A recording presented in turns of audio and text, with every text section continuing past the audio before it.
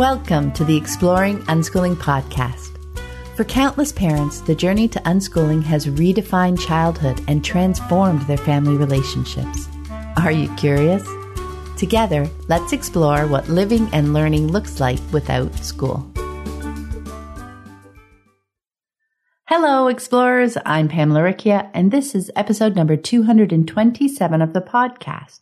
It's the 12th of May, 2020, as I record this intro. And this week on the podcast, I'm sharing part 2 of the audiobook recording of my book, Free to Learn: 5 Ideas for a Joyful Unschooling Life. As I mentioned last week, if you haven't read it yet, this is an opportunity to learn more about the paradigm-changing ideas that I found to be truly fundamental on my unschooling journey. And if you have read it, I think it'll still be wonderful to revisit. You're in a different place on your unschooling journey now. You've peeled back some layers and have fresh eyes and new experiences to bring to it.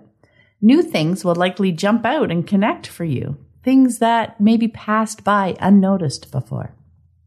And have you had a peek at the cover? Just thought I'd mention that it's a photo of my son Michael, taken by my daughter Lissy, in a field down the road from our place.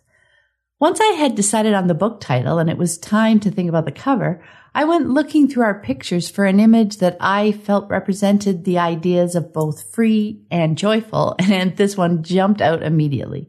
I'm so grateful that they both agreed to let me use it. As a personal update, last week I mentioned that we were just coming out of a bit of a cold snap. Well, looking back, that was mostly wishful thinking. We were having one of those warmish days, the ones tossed in there to keep us hopeful.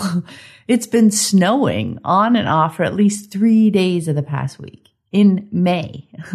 One morning, we even woke up to a few inches. We consoled ourselves by making a point to appreciate how truly beautiful it looked and reminding ourselves that it would melt quickly. I did have to clean off my car, though. The spring peepers are so confused. But it hasn't stopped the bunnies or the wild turkeys from wandering around our property, so that's always fun too. And before we get started, I want to take a moment to thank everyone who has chosen to support the podcast through Patreon. And a big welcome to new patrons, Christina Rebane, Darian Theobald, and Heather. Hi, Christina. Hi, Darian. Or is that Darian? Sorry. And hi, Heather. I deeply appreciate all my patrons. Your generous support not only lets me know that you enjoy the show and want it to continue, it allows me to spend time creating episodes each week and to keep the podcast archive freely available to anyone who's curious and wants to explore the fascinating world of unschooling. If you'd like to join my community of patrons and scoop up some great rewards along the way, check out the Exploring Unschooling page at patreon.com. That's patreon.com/exploring unschooling. And now let's listen in to part 2 of my book, Free to Learn. Idea 2, Following Their Interests. Unschooling paradigm.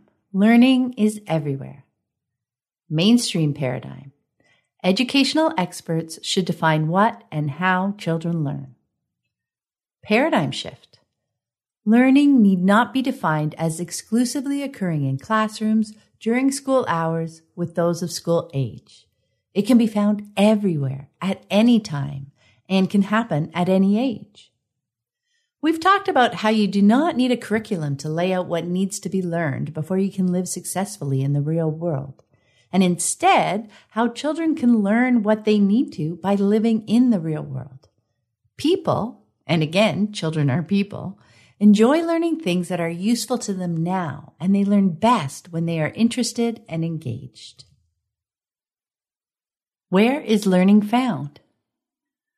Glancing at your watch, you wonder where the afternoon has gone. You have a load of laundry to wash and dinner to get started soon. A bit ahead of you on the trail, George brings you out of your thoughts. Mom, come see the marks on this tree. You quickly catch up and lean over to look at the trunk. I think those were made by a beaver. Really? What was it trying to do? You answer matter-of-factly.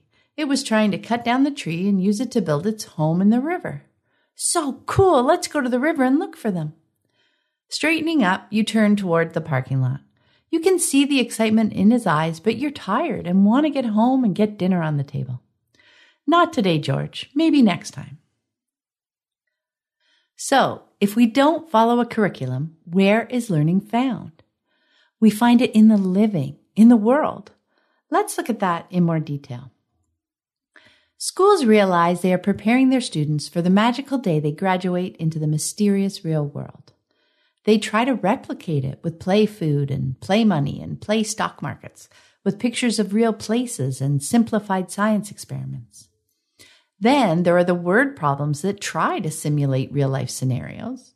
Your mother gives you $5 and the toy you want to buy costs $12.50. And some that aren't so relevant. If train A leaves the station traveling east at a speed of X and train B is traveling west, they try to push this knowledge into the learner in hopes that it is absorbed and understood well enough for the student to apply it in the real world once they graduate. Mainstream educators also realize that more learning happens when the child is happily engaged.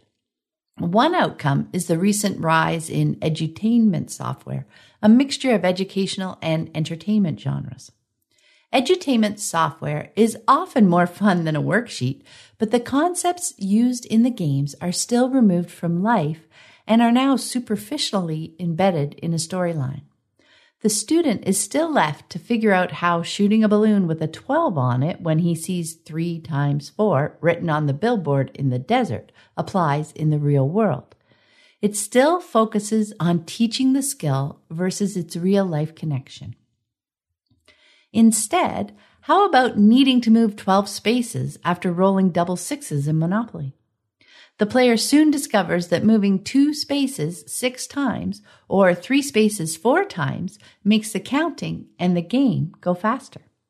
Or noticing that to quickly choose a dozen muffins at the local bakery, it helps to ask for 3 of each of your 4 favorite varieties. Or observing that when you receive 6 status upgrades in your video game after a boss fight, that with 3 team members, you can award them equally by giving every member 2 upgrades. These are real-life situations where multiplication is a useful tool, and therefore the knowledge is understood and remembered. In school, the focus is on learning the skills.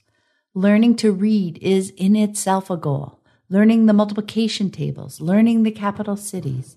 But stuck within the confines of the school's 4 walls, kids find it hard to understand why they might want to learn many of these things. Those subjects are disconnected from their life. And without the connection to real-life goals, learning these skills is all the more difficult.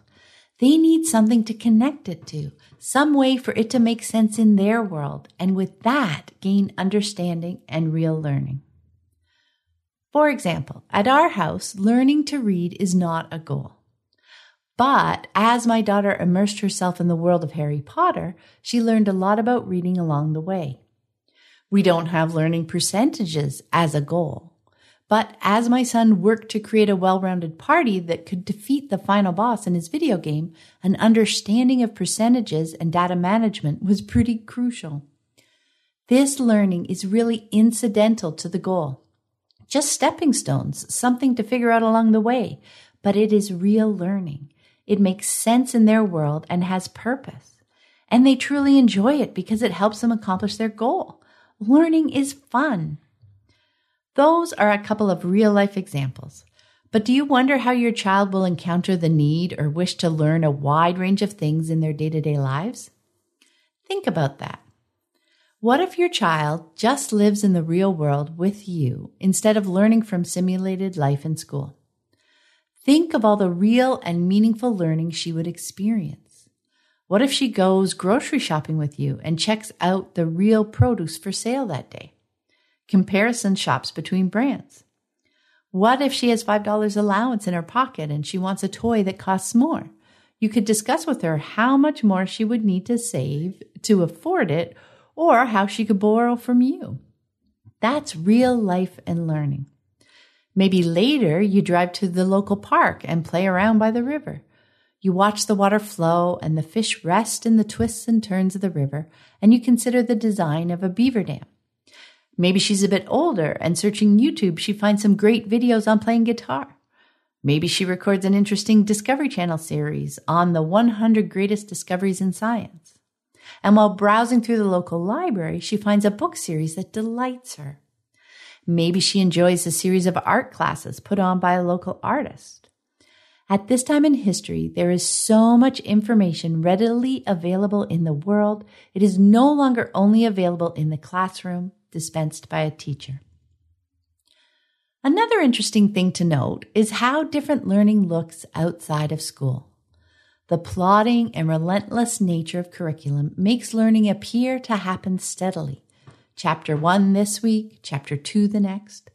But real learning often happens in a seemingly erratic pattern of fits and starts. Progress seems stymied for a while.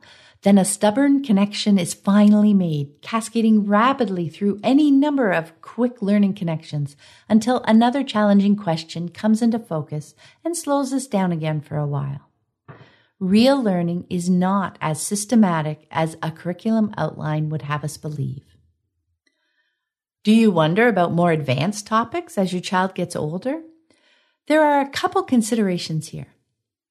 First, older children are likely adept now at finding and learning information they are interested in pursuing. They are also more likely to feel comfortable exploring new environments related to their areas of interests, such as the local photography club or rocket building group, where they'll find more experienced people who love to share their knowledge and enthusiasm. Maybe they'll find a mentor to help them delve even deeper into their passion. I recently received an email asking about the future of my son Joseph and his interest in video games. This question touches a common concern that people have when they are first learning about unschooling. I am curious, is he planning on going to college? Game development degrees require math courses such as Calculus 2 and 3. As an unschooled student, won't he be at a major disadvantage in college when he needs to take these advanced courses? The specific answer for my son at the moment is that he is interested in the story aspect of game development, not programming. But this doesn't really address the underlying unschooling idea that learning can happen whenever there is an interest, so I answered more fully. Even if he were interested in programming, we still wouldn't consider him to be at a major disadvantage. There are many ways to get into the gaming industry without college. But if he were to choose college, catching up with the math curriculum would not likely be the overwhelming ordeal it may sound like. Even though he hasn't taken formal math classes since he left school, he has definitely encountered math concepts. And with a lifelong view of learning, we don't look at starting at the beginning to learn something new as a disadvantage, but as a choice. He could work through some math books on his own, take a summer class, or a remedial course in college. The time others have spent learning what they know, say a high school math curriculum, he spent learning something else that makes up his knowledge base. It's not a competition with others, and time is not lost, just used at his preference. Those are two important concepts to internalize. There is no right and wrong time to learn something when learning is seen as a lifelong endeavor. Learn it when you want or need the knowledge. And there is no behind or ahead in learning. Comparing marks or knowledge against others is not a measure of personal learning and is irrelevant to the learner if the goal is expanding their own knowledge base. Now let's shift. Do you value one kind of learning over another? Do you think reading about something is superior to watching a TV show about it? Is visiting an exhibition on the topic better than reading about it? How about participating in a group interested in the same topic? Why? Let's say the topic of interest is medieval times. You could visit the library and pick up some books, ranging from picture books to history texts. You could search through upcoming listings on satellite or cable to see if anything related is coming up. You could search DVD series for documentaries or movies depicting that time period. You could visit the local museum for exhibits or plan a fun weekend into the nearest city with an extensive display. In the summer, you could dress up in period costume and visit a Renaissance fair to dive more deeply into that world. There are so many possibilities. Bits and pieces of medieval times knowledge can be had from all of these sources and more. If your child is not interested in reading the books you found, but can't get enough of the documentaries, are they still learning interesting things about medieval times? Yes. What if they love the books in the museum but don't want to dress up or visit the local fair? What if they really just want to fashion their own lance and run around jousting with friends? Still learning? Absolutely. What your child is drawn to pursuing and learning is what is making meaningful connection for them at this time. And this is real learning, knowledge that is understood and remembered. The stuff they choose to forego? Maybe it was the presentation style. Maybe it was the content. It doesn't matter. What they pass up now, your child may be drawn to later, a week from now or 5 years from now. Or maybe never, if it doesn't again cross their radar or pique their interest. Learning is found everywhere, and all types of learning are of value to the learner. Connections are made regardless of how they are sparked or the vehicle through which they are delivered. Now, let's look at how these connections work. Connections create the web of learning. Isabella loves her birthday. She's thrilled to be making her list with you. I want a princess dress and a wand and a princess storybook and a frog puppet. Oh, and a tea set and a toy castle and a princess coloring book. I love the new princess movie and a Prince Charming doll. You laugh. Is there anything that you'd like for your birthday that isn't princess related? Connections are the thrill of learning. They are how we build our own view of the world. How do those learning connections weave together? Let's take a couple examples and see where they could lead. A classic example for us is The Simpsons TV show. Many parents are wary of letting their children watch since the attitudes to adults seem quite disrespectful. But there is so much there to spark conversations and learning. When my children were younger, it was the plot that they enjoyed most. I recall watching with my kids an episode that parodied Hamlet. Soon after, we were watching the Reduced Shakespeare Company's DVD, The Complete Works of William Shakespeare Abridged, and when they were doing their version of Hamlet, the kids were busy relating it to the Simpsons version, Tales from the Public Domain. One of the Treehouse of Horror episodes included a skit based on Edgar Allan Poe's poem, The Raven. My daughter found this fascinating, and the next week she bought a book collection of some of Poe's work and eagerly read through it. As they got older, they began to catch more of the underlying social commentary, sparking more discussions from the portrayal of girls in media to the meaning of Christmas to taking care of our parents as they age. The show is a smorgasbord of life topics, and we enjoy it together. For others, their interest in The Simpsons could lead to an interest in animation or drawing or comedy. For some, it has led to writing about the philosophical questions raised in the show. Any interest has the potential to expand in many directions, which is what makes the web metaphor so apt. Another example of learning connections is my younger son's karate.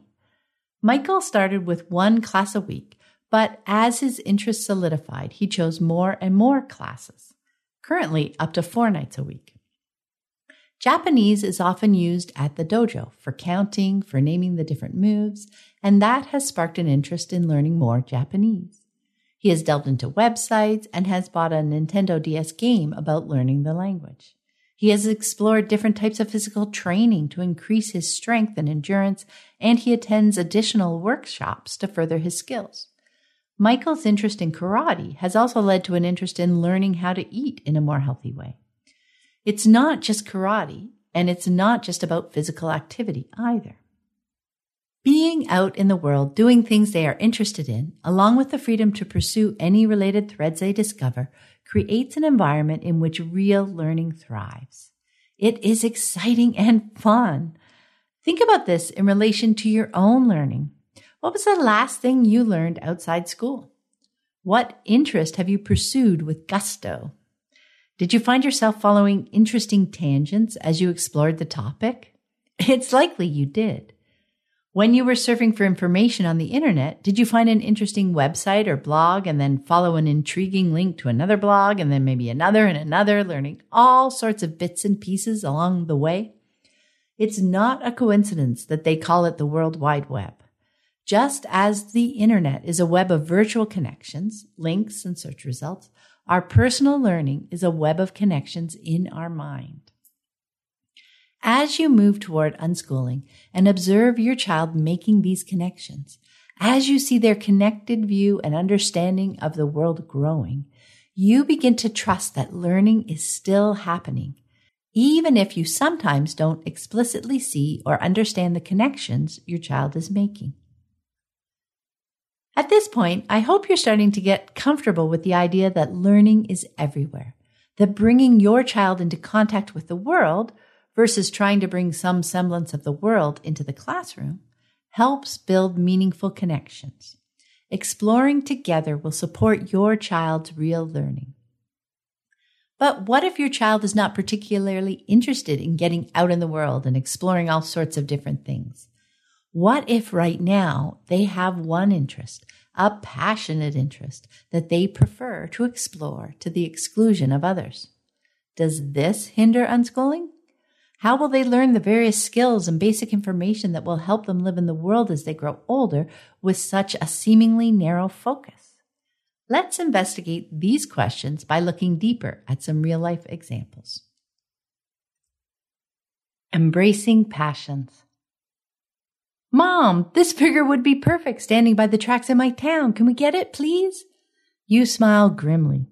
You'd tried walking quickly past the store display, knowing Christopher would ask for yet another accessory if he noticed the toys. Not today, Christopher. All you do is play with your trains. Don't you get bored? Why don't we play catch outside when we get home? Christopher is disappointed, but not surprised. He knows you don't much approve of his love of trains. It may seem counterintuitive at first, but even focused interests open up the world for exploration. I saw it in action in my own family. When my two eldest children were younger, they both dove deeply into ostensibly singular interests. Instead of trying to coax them out of their realms in hopes of them being well-rounded, I joined them to discover the joy they were experiencing. Why weren't they getting bored? How involved could playing video games really be? Sure, the Harry Potter books were great, but what more could there be to enjoy after reading them a few times? After a while, I was astonished to discover the incredible breadth of learning I found. I was inspired to draw up a connections map or web for each of their passions that laid out the learning connections I'd seen in those few months. Lissy's Harry Potter exploration included threads weaving into reading, writing, research, crafts, religion, mythology, computers, movies, and music, while Joseph's video game explorations wove their way into math, reading, writing, mythology, Japanese language, game development, and social and personal development. There were probably more that I didn't catch, but this was enough to convince me that even diving deep into a singular passion allowed incredible access to the world. It's important to give your child the freedom to explore the threads they discover as they dig into their passion. When talking with them, it may seem to be video games or Harry Potter or trains or The Simpsons or space or dinosaurs all the time. But through that filter, they are picking up many new skills, making all sorts of interesting connections that are understood and remembered. And these are skills and connections that can be called upon in new situations. You can help these connections grow by sharing their enthusiasm and bringing related things into their world for them to discover. Being involved with them as they explore means you will see the web of connections growing. See real learning happening. If worry that they seem so focused causes you to interfere with their exploration by pushing them to pursue other topics, your actions may well have the opposite effect. They will probably spend their required time at those other activities wishing instead that they were busy with their passion. Not only are they not learning much from the new activity because they are unhappy and distracted, the time that they would have spent learning more widely through their passion is lost. Looking back now, I think my children's passionate explorations of their interests led them far and wide precisely because they were young and there was so much new and interesting stuff in the world for them to learn. That's in stark contrast to their few years in school, where rote learning was disconnected from their interests and, as a result, was quite boring and arduous. This learning was exciting. Joseph's and Lissy's exploration of their passions touched many of the basic skills, reading, writing, math, web skills, and so on, that now help them live so comfortably in the real world day to day. Interestingly, delving into their passions now is much more pointed, much more about depth than breadth. There is less of a need to cast the net wider because they already possess the basic skills and knowledge in those general areas. Lissy's current interest in photography is deep and wide, but at this time is mostly contained within the artistic realm rather than the technical or business sides. She often spends hours each day deep in the work of creating and editing images or poring over photos in magazines or surfing the web for information and inspiration. Sure, if she hadn't already learned the basics about computers, she'd be picking them up now as part of learning image manipulation software. Or if she wasn't already web savvy, she would be well on her way through using photo sharing websites. Or if she wasn't already sporting good web research skills, she'd be honing them now as she combs the web for photography information. Or if she hadn't already delved deep into writing as part of her Harry Potter exploration, she'd be developing fine writing skills now through communicating with other photographers. This pattern of real learning, of reaching out to gather skills when needed, is not age-based, as so many of us have discovered outside the age-dominant regime of school. The process of real learning is individual and based on each child's unique personality and internal readiness. No one skill or personality is necessary or even advantageous for living and learning in the world, even reading. Every child's unique combination of personality and skills means that how they learn will also be unique to them. Some children are capable of reading at a young age and some not until much later, but that doesn't slow them down outside the classroom because information in the real world comes in so many shapes and sizes. Some children love spending time in big groups of kids, others in small groups, still others with just their family or mostly on their own. Some will explore the world through their most passionate interest. Others will discover its joys through various ongoing hobbies. But one thing is certain. Free to learn, children in all these overlapping groups will gather knowledge and pick up skills in ways that work for them.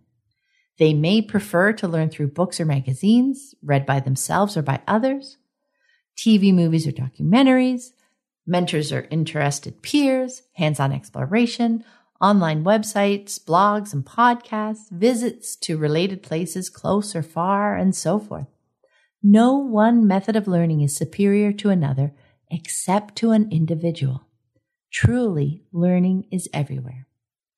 So, now you're getting comfortable with the idea that learning can happen by living and that following their interests will lead them to that learning. Next, how can we support our children as they explore the world?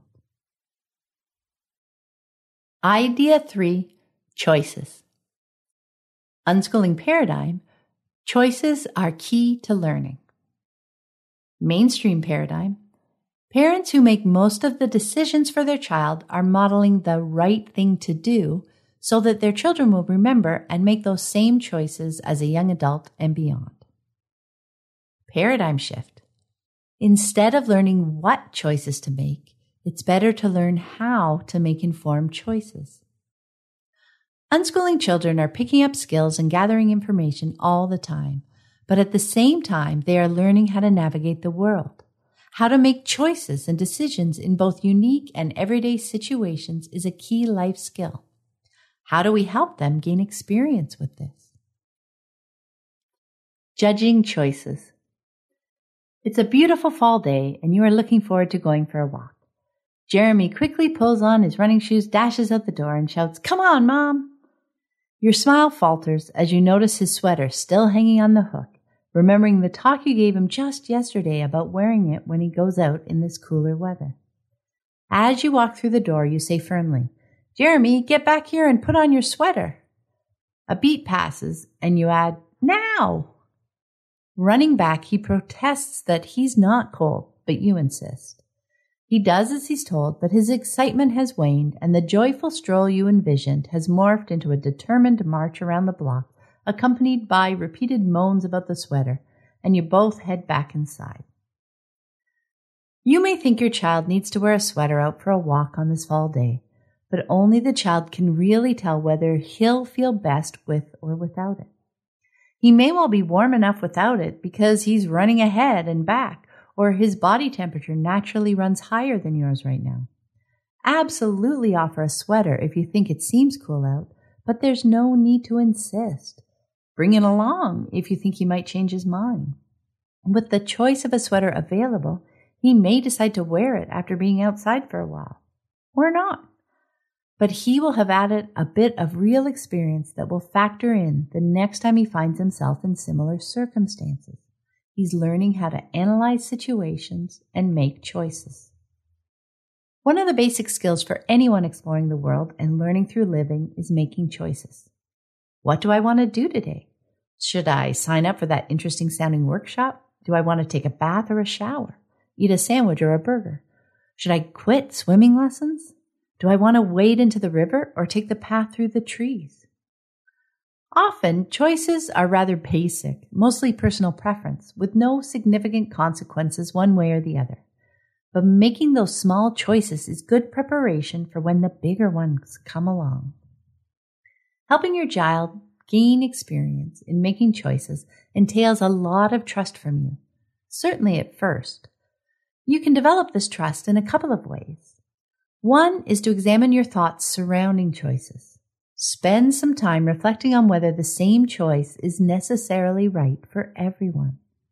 Remember, your child is not just an extension of you. It's not hard to imagine that different choices in the same situation could work out well for different people, yet it's still pretty easy to fall into the trap of thinking that you know the best choice for another person, a spouse, a friend, or especially a child you love and want the best for. A second way to develop trust is through experience. We'll talk about that in a minute. As part of pondering the idea of there being a range of suitable choices in similar situations, you will likely contemplate the inverse. If you believe your choice is the best choice, the only choice, where do you go from there? Is it helpful to manipulate others into seeing that your choice for them should be their choice as well? Thinking further, you may begin to realize your judgment of the situation is tied up in your personal history. You really can't know everything about someone else's thoughts and goals, their emotional landscape, their physical reality. While you have their best interests at heart, you can't know for sure what the best choice is for them. While developing this trust, it is important that you don't judge their choices, even implicitly. Real choice is lost if you even subtly manipulate them with a sigh or a certain look. Certainly discuss the options, but it's important that they feel free to follow their preference because people learn best from an experience when it is their own. If they are living someone else's choices, they are often learning something different. Can you recall a situation where this was true for you? Even as an adult, when you're told what to do, it is human nature to feel a twinge of rebellion, especially when you think there is a better choice. You may well do what you're told, but what you are likely thinking about and learning from is not the situation at hand, but rather your feelings towards the messenger, your boss, your coach, or your parent. As I mentioned earlier, the other way you can learn to trust your child is through experience. Each time your child makes a considered choice that works out, you gain some experience. Each time your child makes a considered choice that wasn't the choice you'd advise and it still works out, you gain even more experience and you trust a bit more. Then you see another choice work out and another. Then you see a choice that didn't work out so well, and you notice your child incorporate that information into their next related decision. More learning in action. With experience, you become less fearful and more trusting of your child making their own choices. Eventually, you and your child work out a harmonious relationship around choices where your input is thoughtfully considered by your child and their decision is respectfully accepted by you. Learning from living. Kaylee runs to the sink to refill her teapot for the umpteenth time this afternoon. She giggles, "My teddy bears are thirsty again." As you peel carrots, you reply, "That's nice, Kaylee. Dinner will be ready soon. Don't forget, you have to clean up before we eat." 20 minutes later, you tell her it's time to put her teddy bears away and come to the table for dinner. She cries, "No, I still want to play with them." You remind her she agreed to put them away before dinner when you agreed to carry out her favorite stuffed bears. She sobs and pleads, but you hold firm to your agreement. She eventually joins the family at the dinner table, quietly picks at her food for a while, and asks to be excused. Building on the awareness that choices are often personal preference, not right or wrong, and that subverting another person's choices often derails their learning, let's look more closely at how children learn from living their choices.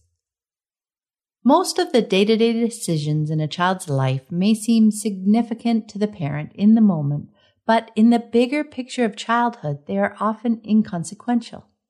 To whom does it really matter if your child wears her favorite Halloween costume to the grocery store? In these moments, she has the opportunity to revel in the attention and delight of the other shoppers as they admire her princess gown, and to decide next time that she'd like a quiet trip and choose to forgo the costume. Or if she eats her favorite peanut butter sandwich for breakfast, lunch, and dinner this week. It gives her the time to discover when she's had her fill of peanut butter and would like to try something new.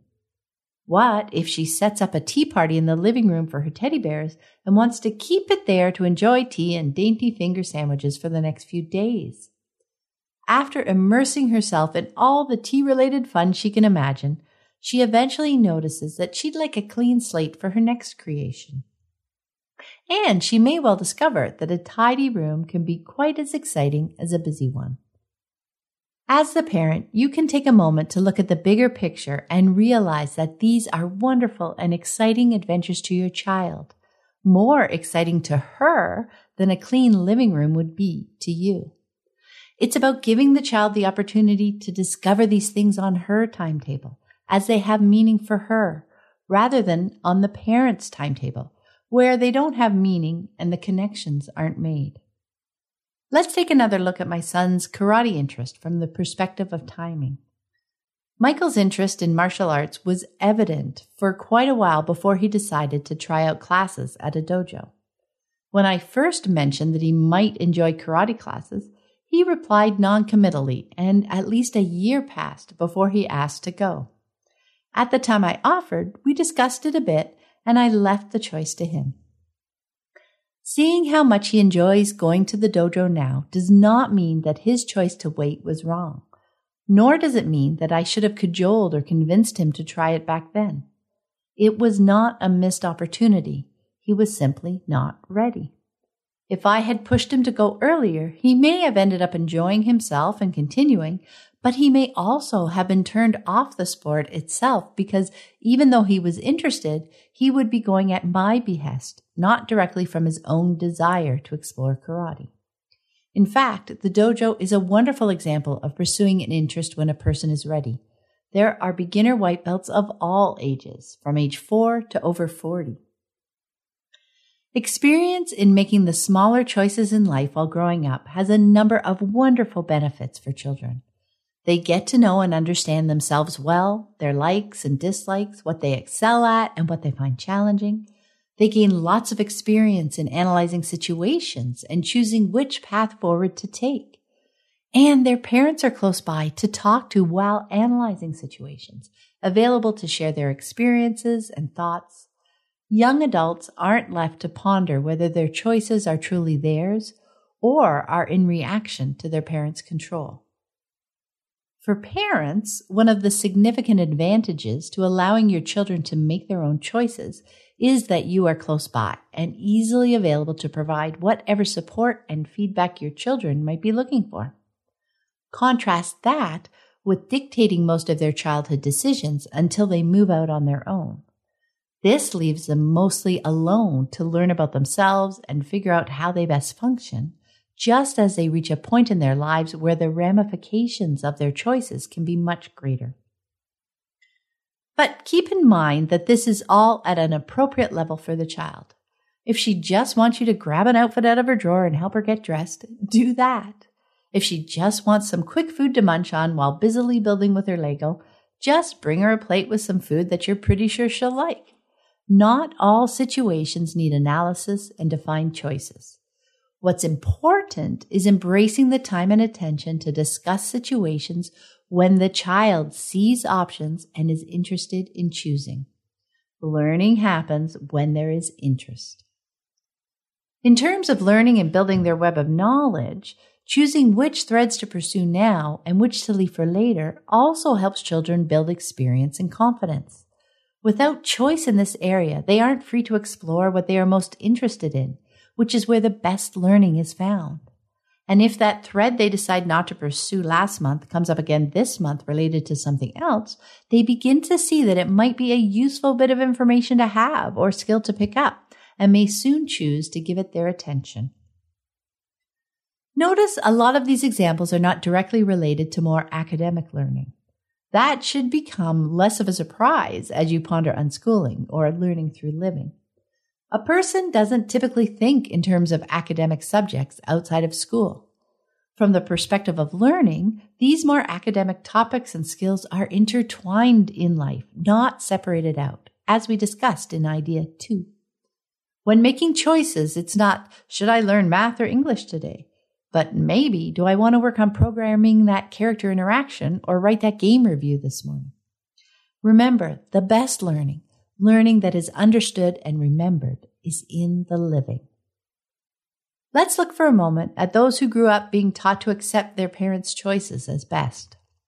Not only do they have minimal experience in analyzing situations, they have likely learned not to trust themselves. For example, if Samantha had had more experience with understanding herself and making choices, she may have realized that the law was really her father's dream before applying to law school. With big career-related choices, is a society-respected career, one many parents dream of for their children, right for everyone? Maybe being a trial lawyer is a great choice for Ellen, who loves to delve into conflicts in search of fine details and enjoys public speaking, but not for Samantha, who went to law school because it was expected of her, even though she really excels at web design. Her law firm now has a great website. Soon, Samantha is designing sites on the side for other clients and eventually sets up her own design shop. Are Ellen's and Samantha's choices right or wrong? Neither, just different. But it may have been nice for Samantha if she'd realized this earlier and didn't drag herself through the years and expense of law school. Still, it's hard to classify Samantha's law school attendance as definitively wrong. It was more of a detour on her journey. As she got older, she realized that being a lawyer was not interesting or fulfilling for her, but it was really just a different path, albeit a longer one, to the person she is today. But the sooner she discovers this about herself, the sooner her life is more enjoyable. A person makes fewer detours as an adult if given the time and opportunities during childhood to really understand themselves, how they tick, and to incorporate that knowledge into their decision-making when evaluating choices. Also, seeing how their perspective and goals change over time, especially during the teen years, helps them more easily understand and accept their changes of perspective and goals during adulthood, seeing them not as failures, but as part of living. They are gaining real life experience. Quitting activities. Choosing to quit an activity is as much a learning experience as starting it. Think about that for a moment. 6-year-old Adam loves watching the Olympic swimmers in action and animatedly expresses an interest in doing that. You recommend swimming lessons. He thinks that sounds like fun, so you register him for the next cycle of lessons at the local indoor pool. He excitedly gets dressed and packs up his bathing suit and towel on the day of his first lesson and joins his class on the pool deck, smiling at the teacher. Then he spends most of the class sitting at the edge of the pool as the teacher takes them one at a time into the water for a couple of minutes, then back to the edge. He's disappointed at the end of the class, wishing he spent more time actually in the water.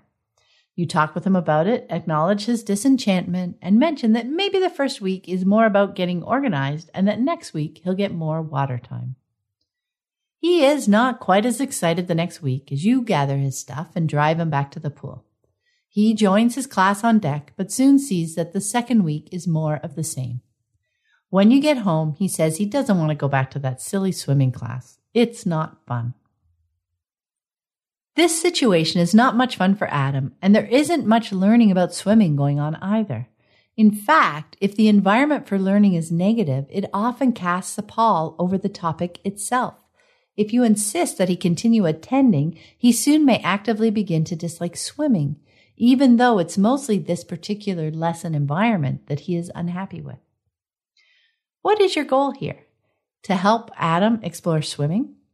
If so, and the swimming lessons aren't meeting that goal, then quitting seems to be a logical solution. Instead, you could try public swim times where you and he can play in the water the whole time instead of sitting at the edge. Maybe consider private lessons where he'd spend the majority of his time in the water, not just short intervals. The point is, if your goal is to help your child explore an interest and that goal isn't being met, don't hesitate to move on. Not only does he continue learning about his interest, swimming, you both gain experience in finding the kind of learning environments that best fit him. Or are you tempted to say that at this point your goal has become teaching Adam to fulfill his commitments? That he wanted to take this set of swimming lessons so he should finish them all and then he can decide not to take more? First, you risk turning him off swimming or whatever the interest altogether for the foreseeable future. Is that worth it? And second, is it really a failure to quit something? Why? Is it a failure that your child discovers he isn't that interested in pursuing the activity after all? Or that this particular environment doesn't work well for him? Think about it. Is there really a good, bad, or success-failure judgment to be made when pursuing activities? Isn't it more about exploring topics and environments to see which fit best individually? Are you worried your child won't take on challenges if not pressed? When the goal is truly important to them, children will doggedly pursue it, even through many challenging moments. Remember the determination when your child learned how to walk? That wasn't easy. Take a moment to think of something your child was or is still interested in. Pokemon, skateboarding, dancing, dinosaurs. Remember how their face lit up as they dove into it? Their bubbling excitement when they talked about it? Even when they had a hard time beating the league champion, or mastering their first skateboard ollie, or remembering that hip-hop dance combination, or were struggling to pronounce pachycephalosaur. Those were definitely challenging moments, but their goal was important to them. They were so resolute and kept at it. As a parent, you don't need to teach this type of commitment by requiring it in everything they do. Instead, help them find things that they enjoy so much that their dedication and learning flows naturally. The key is exploring the world through their interests to discover what is truly important to them. Children who have the freedom to explore a variety of things and discard them when they no longer make sense do not feel like failures when they choose to drop something. Instead, they see it as another experience from which to learn a bit about something and a lot about themselves. This is a much better attitude than the child who is forced to stay, being told to suck it up and stick it out, who begins to feel powerless and resentful. As an adult, this child is more likely, for example, to stay in an unhappy career so as not to look or feel like a failure, though he will definitely feel trapped. Learning through experience both how to analyze situations and choose the next step, and also how to courageously change paths when that choice doesn't work out as envisioned is valuable. These are indispensable skills to bring into adulthood. Philip Pullman illustrates this point wonderfully in The Amber Spyglass. "What work have I got to do then?" said Will, but went on at once. "No, on second thought, don't tell me. I shall decide what I do. If you say my work is fighting or healing or exploring or whatever you might say, I'll always be thinking about it. And if I do end up doing that, I'll be resentful because it'll feel as if I didn't have a choice. And if I don't do it, I'll feel guilty because I should. Whatever I do, I will choose it, no one else." "Then you have already taken the first steps towards wisdom," said Zephaniah. It sums up human nature so succinctly and describes what unschooling parents are trying to do. Give their children the freedom to determine their own life's journey. And through each choice made and outcome lived, unschooled children gain experience with making choices and in turn learn more about the world and themselves. I hope you found this episode helpful on your unschooling journey. And be sure to check out the wonderful archive of earlier podcast episodes. The conversations never go out of date. And you can find more information about my books, my Patreon community, and the Childhood Redefined Unschooling Summit at my website, livingjoyfully.ca. Have a great day.